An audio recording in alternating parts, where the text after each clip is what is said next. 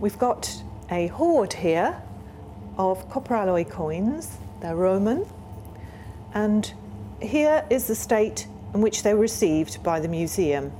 And you can see that none of the detail is visible really on the coins at all.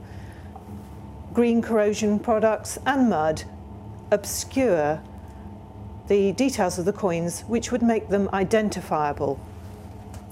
Sometimes it's possible just to remove the soil from these coins fairly easily, and in fact I've got some in water here. However, some coins are really quite badly corroded, and if they have a good metal core, a sound surface, then a further treatment is done. And this is actually an alkali solution that we use for cleaning the coins, and we would place a coin in the solution for up to 10 minutes, maybe maximum half an hour.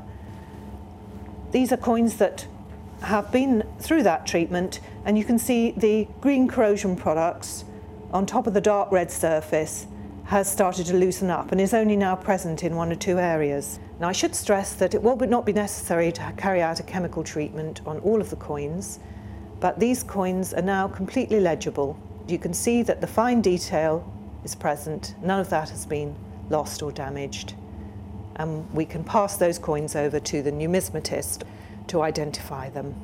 We're getting rid of the upper corrosion layers, which are often carbonates, but we only would get rid of those if there was a sound metal surface underneath and the metal surface itself held the design.